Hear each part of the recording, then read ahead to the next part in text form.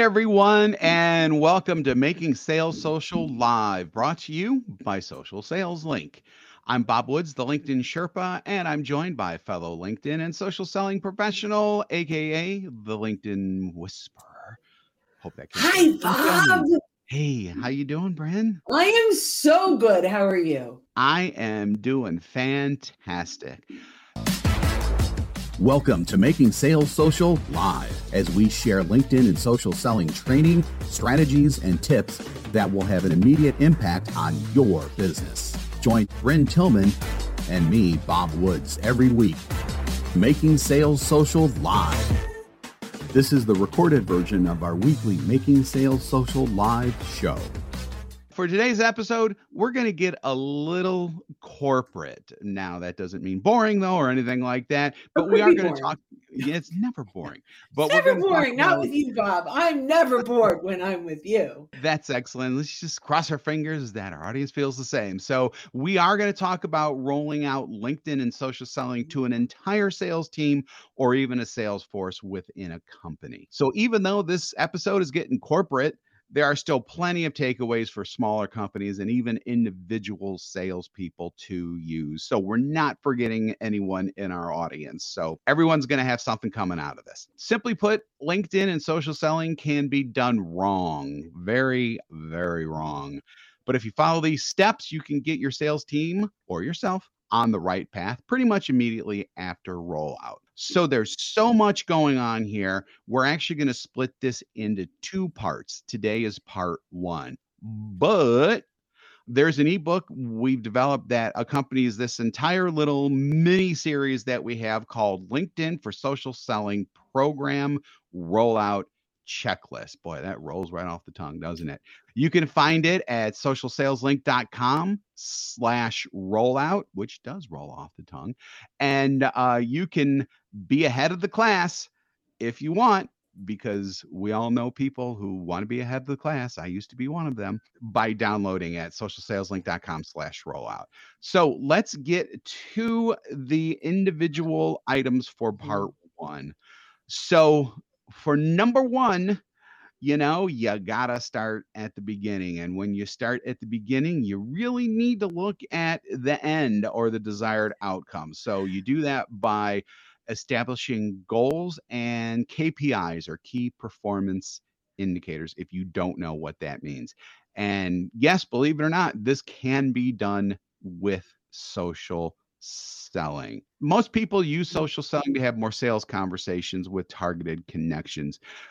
So we've got some that you can use here. There are other KPIs that you can set with social selling as well. This is just to kind of get your thought processes rolling. Do you want to take those three, Bryn, or should I just keep even before that, I really want to talk about like what you said, because I think this is really important. I just want to spend another minute on begin with the end in mind. Yeah. So, as a sales leader, or even if you're doing this for yourself, we really have to define, what do we want to get out of this program? Some of it, and we have three, there's so many KPIs we can focus on, but so much of what we do on LinkedIn is these random acts of social.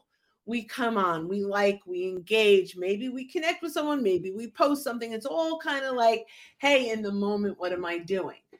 But we have to look at is, especially when we're rolling out a program like this, what are the things that I want to achieve at the end? So, in 60 days, when we look back, what do we want to have achieved? In 90 days, in 120 days, in 1 year. And when we know the goals that we want to achieve, we can then set KPIs, or what are the activities that we need to put in place to achieve those goals. That's where I wanted to start with this before we actually go into like, what can we measure? Because I think for all of us, this is really important, because if we don't know what we want to get, then we don't know if what we're doing is successful.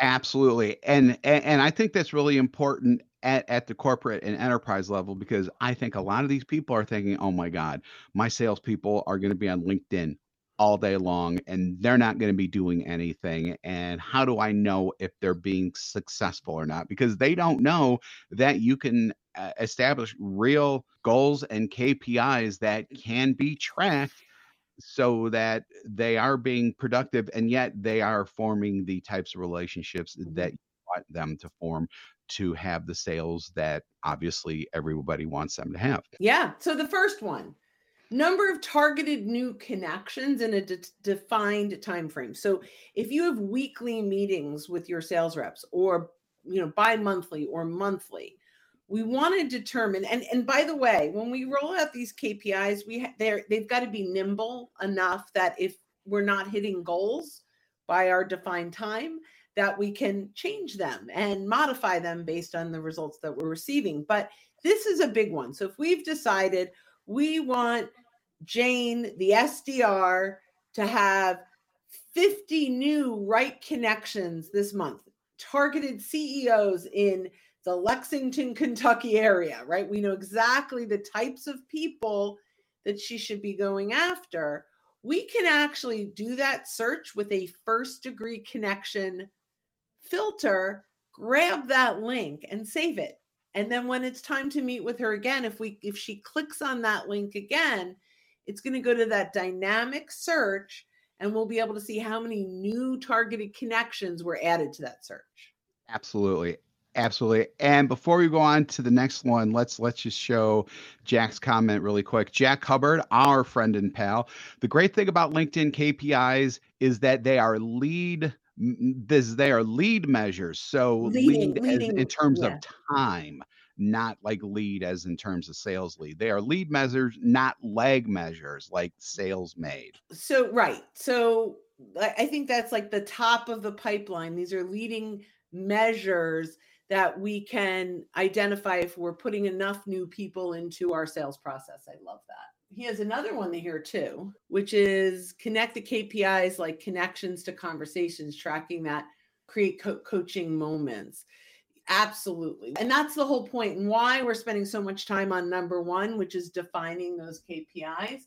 Really important. So number 2 is number of warm introductions from clients and referrals partner. Referral partners rather. So this one's easily trackable. It depends on your salespeople, but it's pretty trackable. Yeah. And so in your CRM, if you have referral partners, so you're going to have your opportunities, right? But if you have referral partners that you add and you can track, you can put them in as, categorize them as a referral partner. They could also be a client, but in this case, let's just say we can track that. And then there's a place for us to add notes and URLs of LinkedIn people we're asking for introductions to. And then those folks, if they become a conversation, that they will now have their own instance in your CRM. And then you should link the two together, right? That there's a way that you can see who referred who. But what you need to do, and this is something you could go to the IT department to, you need to put in like we have normal CRM, right? Like first conversation, second conversation, proposal sent. Like we have the sales process. We want to have a warm market process also. So request made, conversation had, list of people they're going to introduce, list of people that we're going to name drop. And then when those people convert into a contact inside of your CRM, that becomes a win, right? Like that becomes your sales process. I know that sounds like a lot. If you have questions, reach out to us for sure. Yeah, it's just like any other CRM work. It is a little bit to get it in there, but once it's in there, man, you're golden. You're good to go. And that actually gets into the third one that we're going to suggest that you track is number of conversations booked and then completed, which Brent has already gone over a little bit. I like to think of this one as number of conversations booked from LinkedIn activity and then completed, because you can book conversations. However, tracking LinkedIn specific conversations booked though is really good, because you can then have this set number where you can look back and say, okay, this is a good KPI, we can continue with this number, or like Bryn said, you be nimble enough. It's like, maybe we need to go back on this, or maybe we need to up it a little bit too. It just depends on how your efforts are going. Awesome. Let's go to number 2. Number 2, again, rolling directly out of number 1, buyer identification and mapping. So just remember that the Challenger Sales Study found that there are at least 6.7 influencers on average for any enterprise sale. So you're going to be talking to a lot more than just one person. So to do that, here's like a real quick rundown. We can go over these in particular, but you should do the following. So number 1, research your best clients. Number 2, record all. We're going back. All right. We can do whatever we want to do. It's our show. I love that. Okay. So research our best clients. What does that mean? What I want you to do is look at every single person inside of a client that you've engaged with. There are decision makers. There are influencers / shoppers / people that have some kind of input in the decision. And there are the users of whatever it is that you do. There could be overlap. But what I want you to do is take inventory of all of those people in your best clients. Look at what are their titles. Because when we go to buyer map, we want to match as best as possible. Also take a look at other titles that they could be under in another company, but definitely start there. Okay, Bob, second one. Record all of the titles of the people who you want to speak to, because, an SDR is probably not someone who you want to speak to when it comes to selling into a company, but a vice president, a district or someone at the district level, someone at the corporate level. These are the types of people that you want to be recording, the titles that they hold. The next thing is identify your industries. Looking to up your LinkedIn game? The Social Sales Link team has you covered with our LinkedIn Sales Accelerator, a guided social selling program that includes training, coaching, and so much more. Visit socialsaleslink.com/in for more details. Again, that's socialsaleslink.com/in. Right. Like one of our strongest industries are financial services, which is actually, insurance, banking, securities. We just attract that. We have a lot of that and we love that business. We love lots of business. But if we're going to go out to market, let's look at our top 3 or so industries that we love to serve, that we're really good at. So this is really important, right? Who do we love to work with? Where do we have the biggest impact? And selfishly, what industries have budget? I could go nonprofit. I love them, but we wouldn't be able to eat, right? So, there are some nonprofits with budget, but generally you want to go after like that trifecta: who you love to work with, where you have the biggest impact, and who's got a budget. Yep. The next one is big because this is where you get to kind of translate what you do into how to do it on LinkedIn.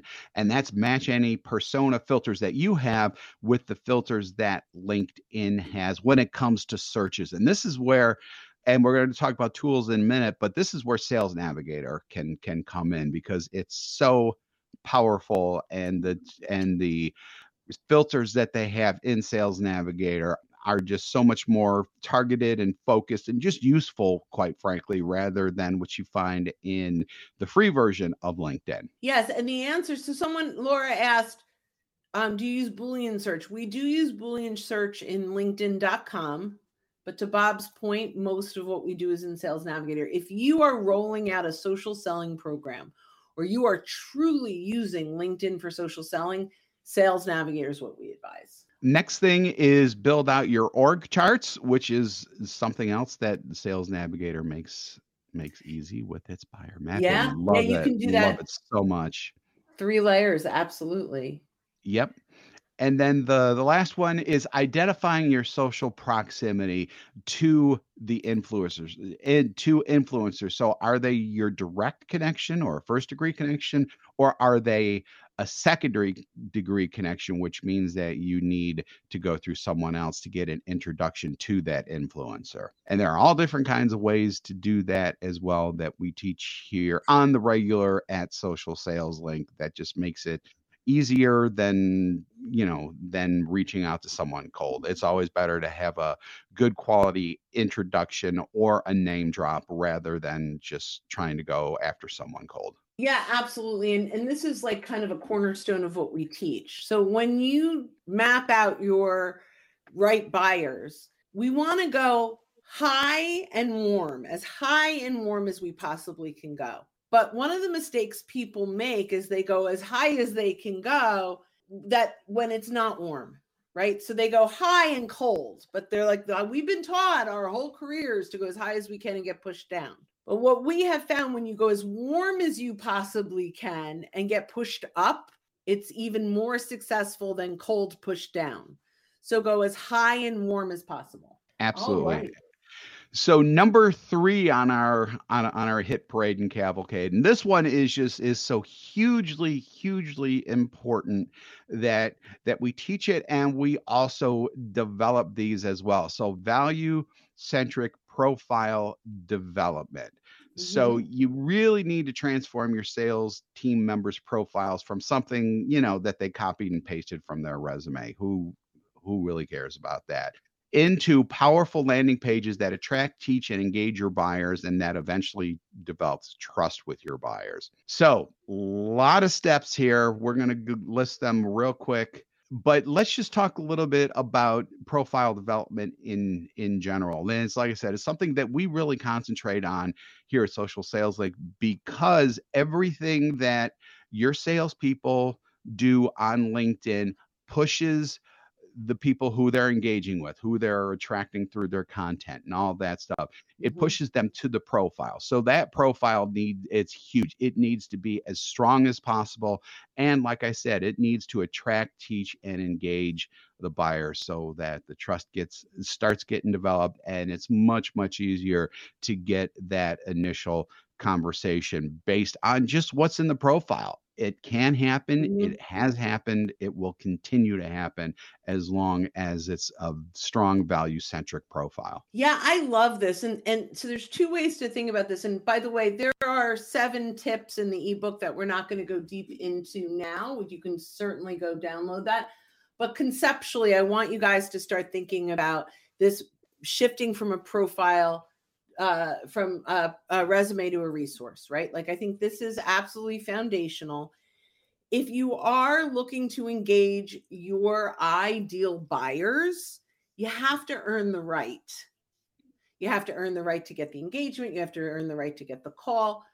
And the only way we can do this with strangers is by bringing them value.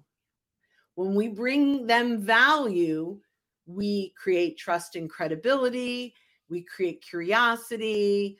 If we're teaching them something new and they're thinking differently about their current solution, we earn the right. And our profile, as Bob said, where, all roads lead back to our profile, it is so important that we do this. The number 1 tip I want to talk about before we go to the next thing, and by the way, if you have questions about profile, Bob is a genius at LinkedIn profile and positioning. Definitely connect with him on LinkedIn and ask him those questions. Thank you. But the one thing I want to leave this section with is lead to your solution, not with your solution. So that's by adding value, not by pitch. And make sure that when someone consumes your profile, that you master the ask offer ratio. You ask them to invest their time in order to consume your content. At the end of that time, your content is your profile. At the end of that invested time, if they walk away saying, man, I got great value, you've earned the right to get the call. And sometimes it even creates inbound, which will start to blow your mind, right? Because that's about bringing that value.